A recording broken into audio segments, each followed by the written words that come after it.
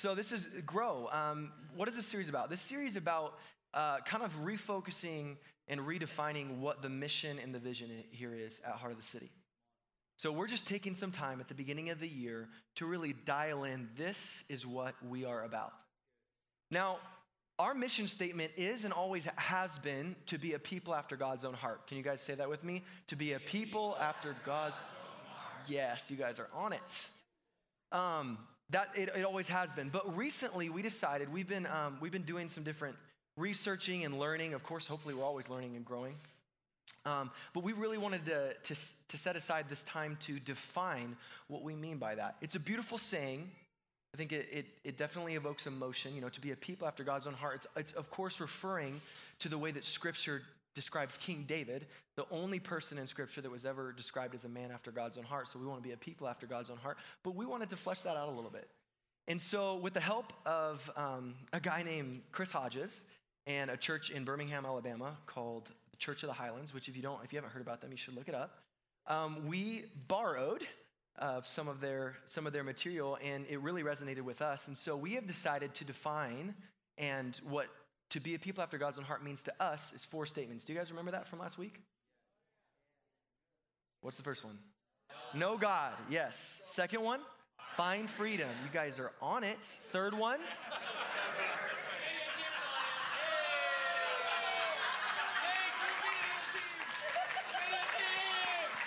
Now, listen. You should be grateful. They are making you look so good right now. They're making you look so good. And finally, so we have know God, find freedom, discover purpose, and make a difference, right? That is how we are defining to be a people after God's own heart. I want to let you guys know that those 4 statements didn't come out of thin air. It wasn't like it was just randomly like that's what it is. Those 4 statements actually come from a scripture from Ephesians chapter 1. And so I want to read that tonight, and I want to kind of break it down how those 4 pieces exist within Ephesians chapter 1. So, a little bit of context, because I personally don't like reading scripture very often without giving context before it. So, these are the words of Paul. This is a letter to the church of Ephesus, and this specific section is like the greeting, hey, how you doing section. He's like saying, I love you guys are killing it. Here's something that I'm praying for you about. So we're going to start so it's Ephesians chapter 1, verse 17 and 18. I keep asking that the God of our Lord Jesus Christ, the glorious Father, may give you the spirit of wisdom and revelation so that you may know him better. Know God, right? You see it? It's there. You may know him better. He also says, I pray that the eyes of your heart may be enlightened. This one takes a little bit more to move back over, but the eyes of your heart may be enlightened, that you might see that the freedom and the victory of Christ might be revealed to you, that you might find freedom. Going on, in order that you may know the hope to which he has called you, that you might discover your purpose. The riches of his glorious inheritance in his holy people. What is our glorious inheritance? That is God's kingdom, and we are a part of God's kingdom, making a dent. More than a dent, transforming this world, turning it upside down. Amen? That is the difference that we are making. And so I just thought it was cool. I didn't even realize that until recently. Oh my goodness, this is based on a scripture. And now I love it even more. So tonight we're going to talk about the first statement, and that is to know God. To know God. And I want to tackle this topic by asking 2 questions. I recognize that my shirt is a little bit like I was planning to preach in my jacket tonight. While we were worshiping, I was getting so into it, I was sweating so bad that I had to take it off. So don't be distracted by my shirt. It feels a little bit, I'm not used to the U, like my clavicles are showing. You know what I mean?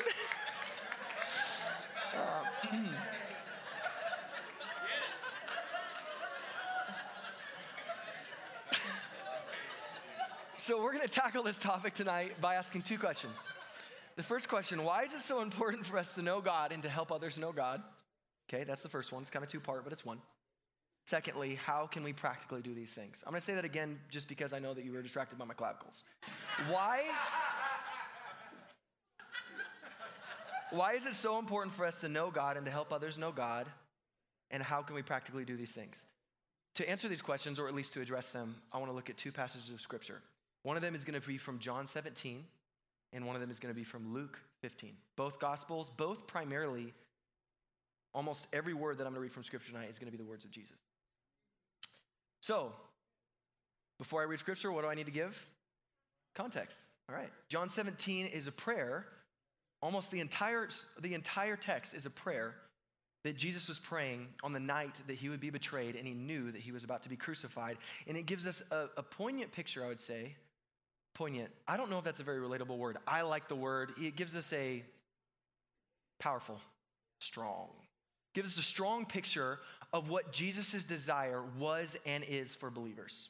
Okay, so we're going to start in verse 1. We're going to read verses 1 through 3. Then we're going to skip a few, and we'll read 23 through 26. Okay? Verse 1, when Jesus had spoken these words, he lifted up his eyes to heaven and said, Father, the hour has come, glorify your Son, that the Son may glorify you, since you have given him authority over all flesh to give eternal life to all whom you have given him. This is where, so sometimes I need to read more than just the scripture that I want you to hone in on, because I want you to see where that scripture is sitting. But now for verse 3 is where I want you to hone in. This is what I really want to say, okay? And this is eternal life, that they know you, the only true God, and Jesus Christ, whom you have sent. Okay? We skip a few down to verse 22. The glory that you have given me, I have given to them, that they may be one, even as we are one. I and them, and you and me, that they may become perfectly one, so that the world may know that you sent me and loved them even as you love me. Father, I desire that they also, whom you have given me, may be with me where I am, to see my glory that you have given me, because you loved me before the foundation of the world. O righteous Father, even though the world does not know you, I know you, and these know that you have sent me. I made known to them your name, and I will continue to make it known, that the love with which you have loved me may be in them, and I in them. There's a lot there. We're not going to try to cover it all, but if you haven't read John 17 lately, let it transform your entire paradigm on what it means to be a believer. We're going to skip now to Luke chapter 15, which actually, I mean, if you look at it in a Bible, it's going backwards. So, but anyway, and chronologically as well, because this is a little bit more before when Jesus died. So, context: Luke 15 is a pretty famous passage in which Jesus tells three stories. Okay, three parables. Parables. We don't really use that term. They're example stories. They're illustrations in order to kind of get at a deeper principle, right? So he tells three stories. All these three stories are specifically about lost things being found, right? Probably starting to ring a bell. You guys are going to start to pick up like what those three things are, if you know. So according to our understanding, Jesus had just been at a meal at a Pharisee's house. What is a Pharisee? What a strange word. It's basically a Jewish religious leader of the day. Okay, so when we use that, when they say the Pharisees and the scribes, these religious leaders who, for all intents and purposes in the New Testament, were kind of jerks, to be real. They were very judgmental and kind of had missed the point. Even though they were kind of the pastors of the day, yikes, they had really, really missed it. Let that be a warning to the church. Okay, context. Jesus was on his way to Jerusalem, and after exiting the home of this Pharisee, we don't know exactly how long. Craig probably knows exactly how long. I couldn't pick it up from reading the scriptures. But he's then surrounded by tax collectors and sinners. Okay, don't let that term throw you. I'm not talking about the IRS. That's a legitimate job, being in the IRS, you know. But for biblical understanding in the New Testament, when we see tax collectors and sinners, please remove the idea of the IRS. Now, I know you might not like the IRS come tax time if you don't have a good tax return, but it's a legitimate job and they're doing great things. But tax collectors in the New Testament were known as people who cheat people. They were known as dishonest people. They wouldn't only take the tax which was owed, they would also have a little on the side. Do you understand what I mean? So when you see the term tax collectors and sinners, please think about it as this. They were the morally corrupt of the day, and they were the people that self-righteous people would look down on. Does that make sense? So these religious leaders are dissing on Jesus for hanging out with the morally corrupt, like they do. And Jesus, with these three stories, not only rebukes these religious leaders, he does a lot of rebuking through stories. I like Jesus. He can be a little passive-aggressive, but it's in a holy way. So seriously, I mean, a parable is kind of passive aggressive, but it's like holy, so whatever he does is cool. So that doesn't give you permission to be passive aggressive. Don't hear what I'm not saying. Don't do it. And don't email me about that. Or don't email my dad. He's on sabbatical. Leave him alone.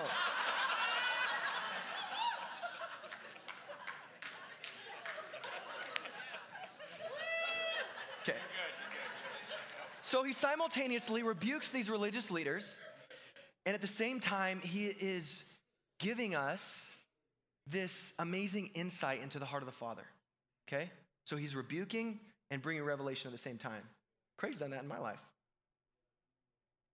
I don't know why I'm referring to you so often. I'll try to switch it up. But Craig has rebuked me and brought revelation to me. And at the same time, I'm telling you, there's something really beautiful about the wounds of a friend. Open rebuke is better than hidden love. And you can be transformed by a rebuke and come to a new revelation about the truth. I'll leave that there. All right, so verse 1 in Luke chapter 15. Now the tax collectors and sinners were all drawing near to him, and the Pharisees and the scribes grumbled, saying, this man receives sinners and eats with them. So he told them this parable. What man of you, having 100 sheep, if he has lost one of them, does not leave the 99 in the open country and go after the one that is lost until he finds it? And when he has found it, he lays it on his shoulders, rejoicing. And when he comes home, he calls together his friends and his neighbors, saying to them, rejoice with me, for I have found my sheep that was lost. Just so I tell you, now listen very closely to the word choice here. There will be more joy in heaven over one sinner who repents than over 99 righteous persons who need no repentance. More joy. Or what woman having 10 silver coins, if she loses one coin, does not light a lamp and sweep the house and seek diligently until she finds it? And when she has found it, she calls together her friends and neighbors, saying, rejoice with me, for I have found the coin that I had lost. Just so I tell you, there is joy before the angels of God over one sinner who repents. Please pray with me. Father, thank you for your word. We thank you that it has been read, and therefore truth has been spoken. Lord, we pray that you would reveal your heart to us tonight, that you would show us how much you want us to know us, how much you want us to know you, and how much you want us to be a part of other people knowing you. We love you, Lord. We commit this time. Lord, I pray that everything that is your truth would sink deep into the hearts of people, and everything that is just nonsense from my flesh would fall to the ground. In Jesus' name, amen. Amen. Amen. Amen. Everything that is nonsense fall to the ground. Amen. And get deleted from Facebook Live. Amen. So, Christmas Eve, 3 years ago, setting the scene. We had church here. It was a Christmas Eve. It was a Christmas Eve gathering. And then we left, and we went straight to my mother-in-law's for Christmas Eve, and we stayed the night. And then the next morning, we were leaving, and I realized that I did not have my wallet, and I could not find it. And I was distraught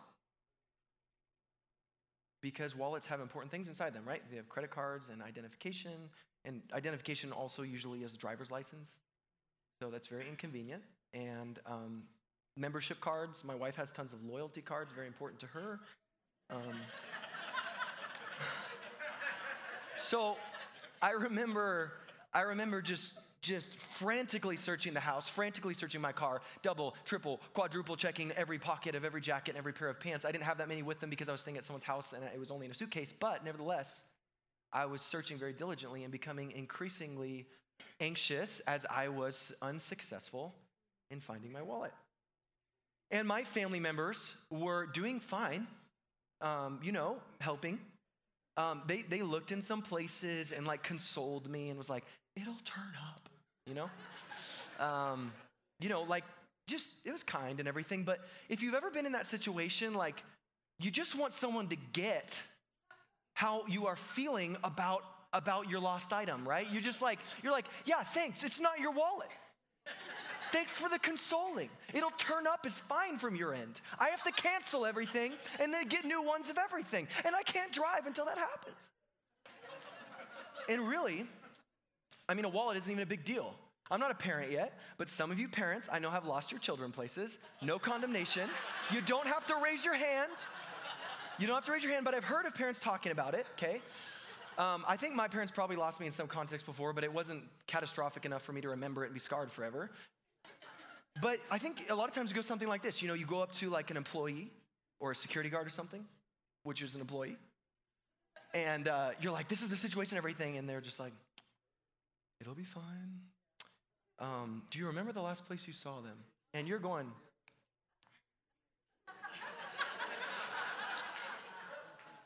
I will wipe that blank, patronizing look right off your face if you don't get with the program right now and help me find my kid.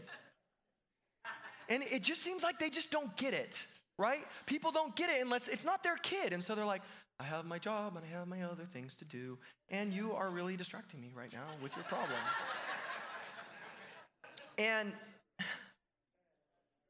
And while others are putting out this marginal effort, they might like call up intercom like, hey, I mean, if you're a child and you're lost, there's a parent, you know? And you're just going, you can do better than that. Yeah. While others are putting out marginal effort, you are captivated, completely captivated and occupied by the search. There's nothing that's going to like, you have tunnel vision at that point. You're like, I'm going to find my child. We believe at Heart of the City Church that God is captivated and occupied by the search for his lost children. And because of that, we have decided to dedicate our lives to be occupied and captivated by that same search.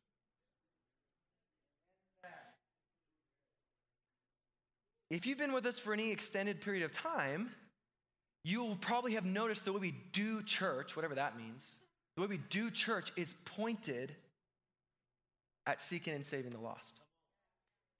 We build and shape our weekend gatherings like this one for the primary purpose, not the only purpose, but the primary purpose of seeing people who have never known God come into relationship with him for the first time, or those who have known God and have walked away from him come back into relationship with him, okay? If you didn't know that, now you know. Now don't hear what I'm not saying, okay? We want Heart of the City to be a place where believers can grow and mature and go deep in the things of the Lord, okay? And we will continue to facilitate ways for that to happen, okay? We're going to continue pressing into that. We are not going to sacrifice depth for breadth. We're not going to make the river shallow in order that it would spread wider. We don't have to, and here's why. Because sometimes we think like, oh no, they're going to start being seeker sensitive. No, sometimes I think that seeker sensitivity comes from a misunderstanding of what lost people need and what lost people want. We make everything so surfacey and fake, and we're like, this is what lost people want. No, they don't. Lost people need to be in the manifested presence of God so that their hearts can be ripped out and so they can be changed. So it's not seeker sensitivity, it's being obsessed with what God is obsessed with. Yeah, get it. Okay. All right. So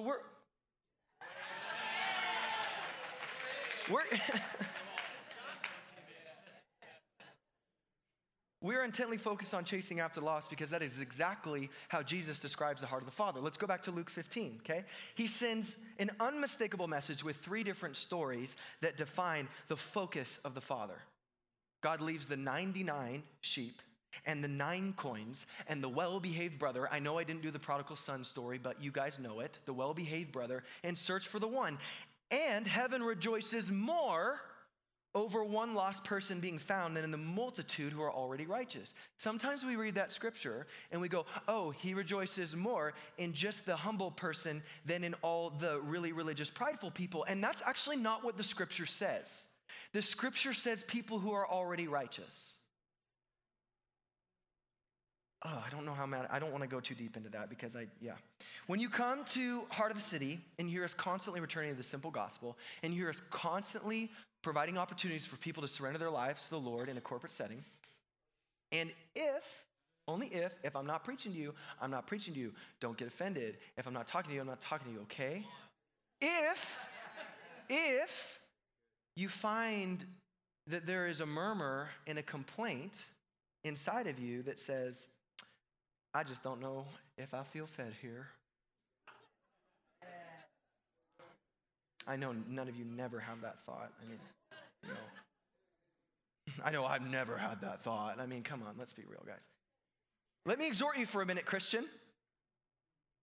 If you are a born-again believer in Jesus, you have been equipped with the Word of God set before you, the Spirit of God living inside you, and a fork and a knife to feed yourself every day of your life. Okay? It's not a suggestion, it is a responsibility. Now, yes, bring balance, Seth. This is really unbalanced right now. Yeah, okay. I get it. All right, let's bring some balance. Are we going to stop preaching messages that apply to the lives of believers? Absolutely not. This is the fellowship of the believers. This is the, what did I write? Oh, man. This is the gathering of the saints. This is the gathering of the saints. And we're going to do our best to equip the saints for the work of the ministry because Ephesians chapter 4 says we got to, okay? But when we are presented with the choice between the found being theologically satisfied, when we are presented with the choice between the found being theologically satisfied and the lost being found, we will leave the 99 in the open country to seek the lost sheep. We will leave the 9 coins on the table to go turn the house upside down in search of that lost coin. That offends you right now? There's grace for that. If you get frustrated by our parking lot, there's grace for that. If you get a little miffed when someone takes your Sunday seat or Saturday seat, there's grace for that. If you're mad that we don't often teach on eschatology, Calvinism, and penal substitution, there's grace for that. If you think that we're just too big, and if you can't meet with a pastor on 3 days' notice, we're not doing our job, there's grace for that. There's grace. Seriously, there's grace. There's grace. Totally. There's grace. Some things are frustrating, some things are annoying. But let me ask you something. What if the grocery store is the earth?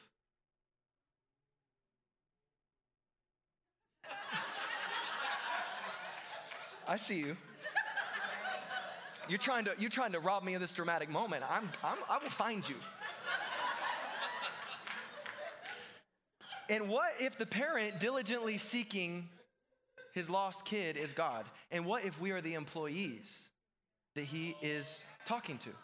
What if you're the security guard? Will he find us ready to drop everything and join the search? Or will he find us complacent and distracted by lesser things?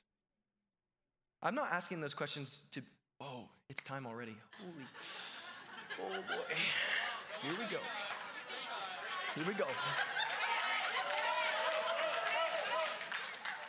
I don't ask these questions to beat you up because guess what? I've been there. Do you know how many times I've been distracted with lesser things? Do you know how many times I've been sideswiped by the Holy Spirit going, you know this is about people, right? You know this is about people coming into the kingdom, right? So I'm asking those questions in order to set up an invitation. So we want to invite you to a few things. This is the application part of the sermon for those of you who do like sections. I'm a little bit administrative and so I like sections.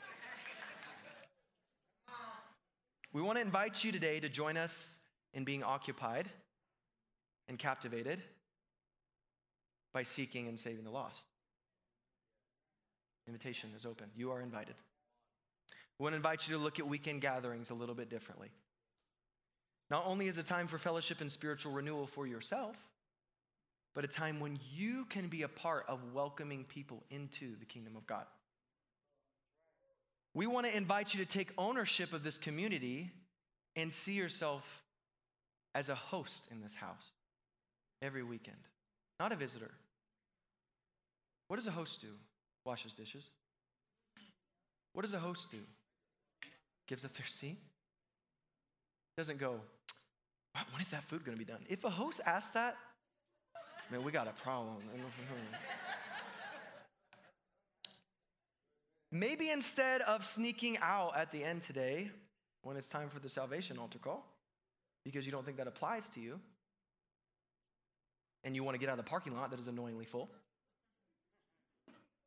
maybe just stick around today and ask God how he would use you in that moment to minister to someone. Maybe instead of only coming to weekend gatherings when either you feel like super empty and you need to be filled or guilty, you should come every weekend that you possibly can, because God just might want to use you to radically transform somebody's life. What if we looked at weekend gatherings differently? What if we looked at it that every person sitting in these seats who is saved is equipped and called and ready to minister? Now, we're very thankful for our staff, and we have a great team that God has brought, but the reality is we can't do it alone. You know why? Because I don't have your story. I cannot tell your testimony. I can't. And if I tried, it would sound so phony, and no one would want to hear it, and people would be like, we're getting out of here quick. I can't tell your testimony. Only you can share your story. I don't know who you know. I don't have the spheres of influence that you have, and I probably never will. I don't have the relationships that you have, and I probably never will. Let me tell you, never underestimate the power of an invitation. I mean that in more ways than one. I'm not just saying invite people to church, although invite people to church, y'all. There is power when you present the gospel, and you're going, me present the gospel? Isn't that for preachers? No, that's for everybody.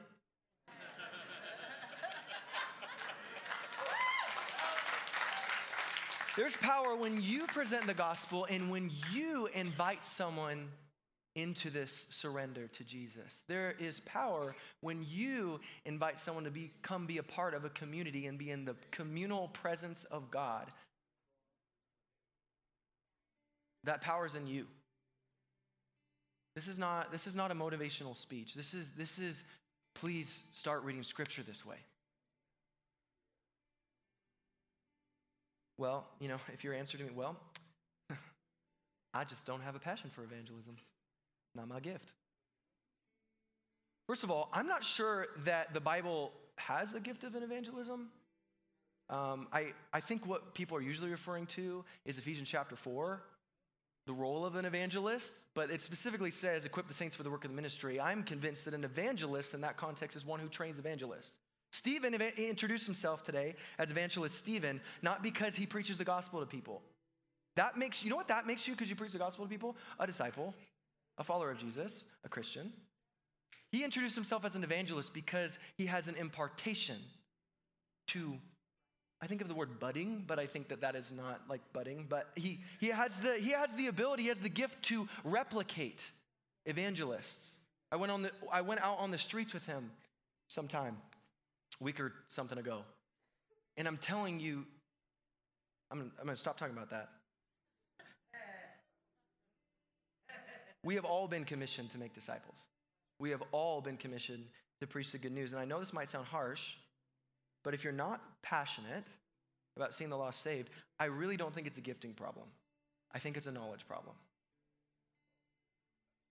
I'm not calling you ignorant because I'm not talking about this kind of knowledge. I'm not talking about just knowing why seeking and saving the lost is important and knowing how to do it.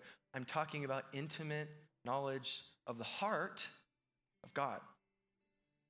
I'm talking about gnosko, another Greek word, that's two in one day.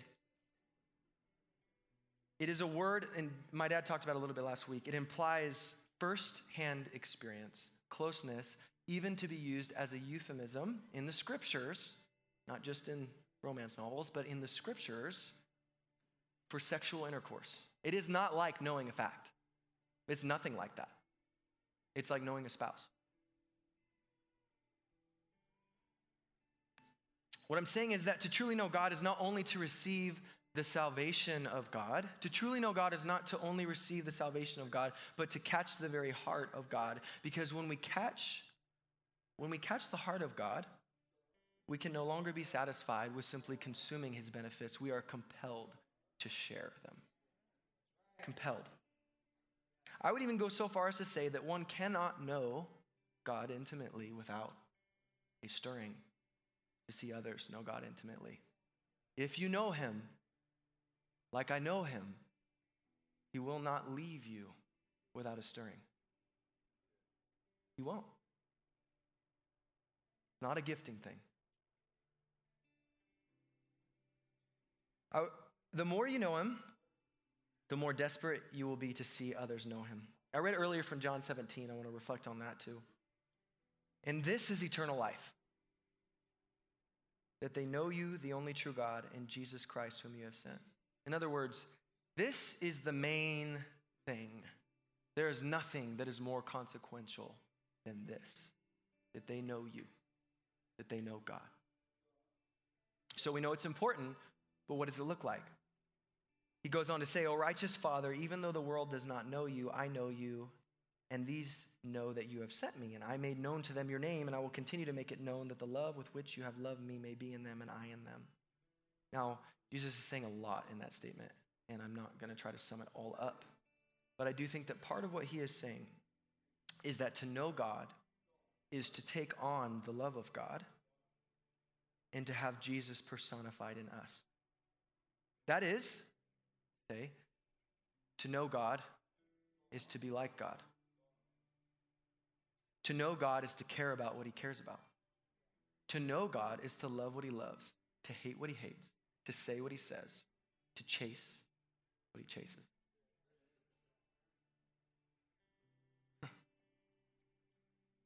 So when we invite you to join us in our passion for the lost, it's kind of a trick invitation.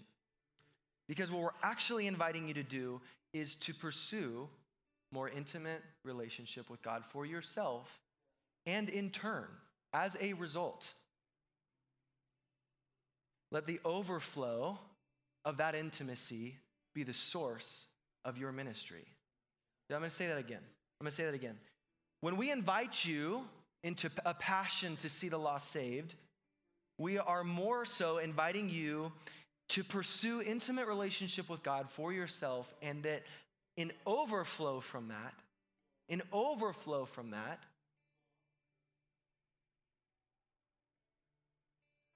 that would be the source of your ministry. We're not asking you to lead people to a well before you have first tasted. That's not what we're asking you to do. What we're asking you to do is to drink from a well and find that it is so stinking good that you cannot help yourself but bring others to it. Do you hear that? We're not asking you to bring others to the well before you've tasted of the well. That's a little sketchy. Here's this well I never drank from. You want to try it? Might be good. Might kill you. We're asking you to taste and then realize that it is a taste that cannot be held in secret. So how can we do this? How can we know God in such a way that it would compel us to see other people know God? So I'm going to share a few points, but I really don't want them to be taken as bullet points, like in a class. I'm going to share from my personal experience. I really, really do like to attach everything when I'm preaching to Scripture, and I really believe that these themes are all very, very in Scripture, but I just need to share a little bit of my story with you, and I'm just going to leave that with you. So this is not so much a teaching as it is, here's how I've got to know God, and you might want to try it. Is that okay? Okay. The first thing is recognize and acknowledge his nearness all the time. Cast your affections, this is all one. Cast your affections and your attention on him constantly. Realize that his presence is just a moment of awareness away. And don't forget that he hangs out in your unscripted praises. You want to taste the presence of God when you're at work? Thank you. He's there. He's enthroned. He hangs out. He inhabits your tehillah, your unscripted praise. That's the first one. Second one, have conversations with him all day long. Don't limit it to like, this is my little prayer time. No, have a prayer time, There's a beautiful thing about the secret place. We need the secret place. But have conversations with him all day. Tell him what's on your heart. This is so simple. Tell him what's on your heart. Ask him what's on your heart, on his heart, and invite him to align your heart with his heart. I'm going to say that again. Tell him what's on your heart. He wants to know. He wants to know. He's not afraid of your complaints. He's not afraid of your crying to him. He's a good daddy. He wants to know what you're feeling. But after you tell him what you're feeling, or before, whatever, ask him what he's going through. Ask him what he's feeling. And then go, okay, I'm trying to get a picture of what you're feeling because our God has emotions. To say our God doesn't have emotions is not scriptural. And then once you've, you've done your happies and your crappies with God,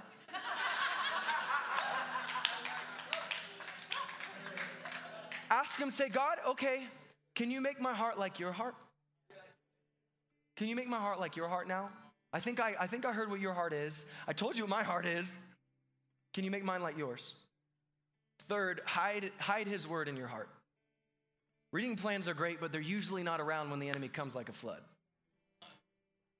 We're not called to just consume the word of God. We're called to meditate on it. What I mean by that is we're called to chew and swallow and regurgitate and repeat. And chew and swallow and regurgitate and repeat until you taste something that you've never tasted before. Now, I know that has a gross element to it. Feel me. But feel me. But feel me. Until you've tasted something you've never tasted before. That's what meditation is. And I'm not just talking about the Logos. I'm talking about the Rhema. And I'm primarily talking about the Bible, yes. But I'm also talking about the prophetic word. If you got a prophetic word at the sound, don't just tuck it in your pocket and go, Lord, waiting for you to see that come. You take hold of that word. You chew on it. You swallow it. You regurgitate it. And you repeat until you taste something you haven't tasted before. You claim that promise over your life. Fourth, live in covenant relationship with his people. Go deep with other believers. If you're not going deep enough with believers that they could hurt you, you're not going deep enough.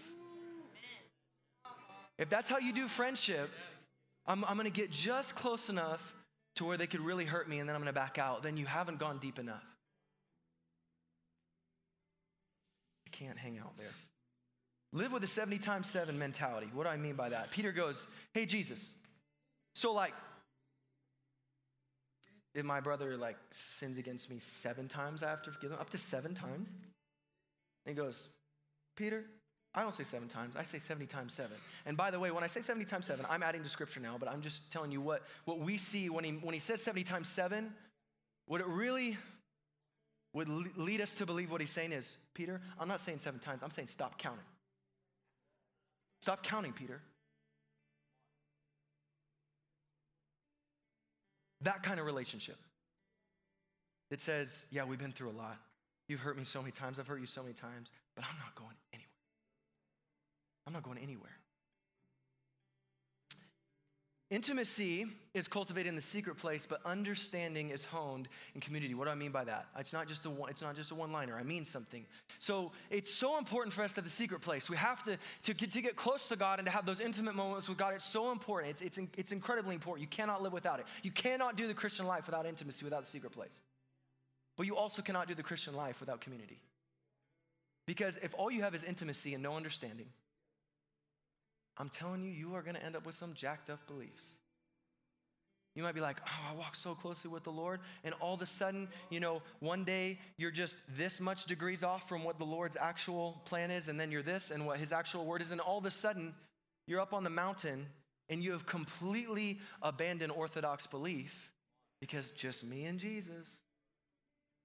And maybe you weren't hearing him as good as you thought you were. Community brings understanding. Iron sharpens iron. John 17:23 says that they may become perfectly one, so that the world may know that you sent me and love them even as you love me. Okay. Our relationship with one another is the proof in the pudding that Jesus was who he says he was. We are the proof. Our oneness, our closeness, our love for one another is what preaches to the world, yeah, it's real.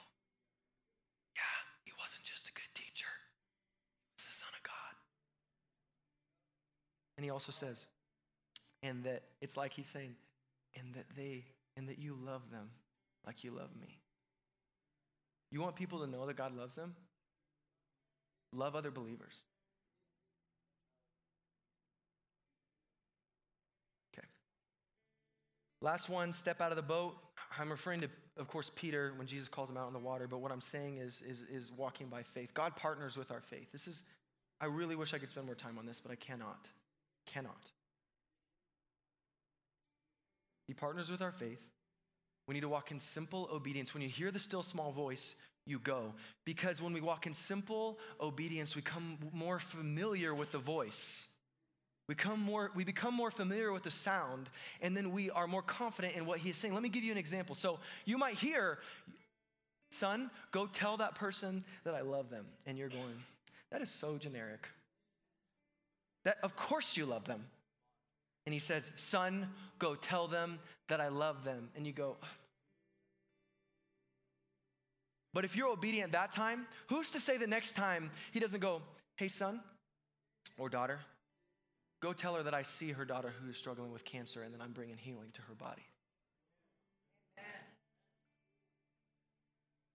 The Bible is very clear. He who is faithful with the small things will be faithful with the great things.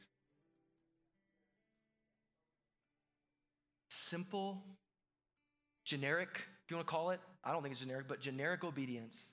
And you wait for what he will entrust you with if you will steward the nugget. I'm telling you.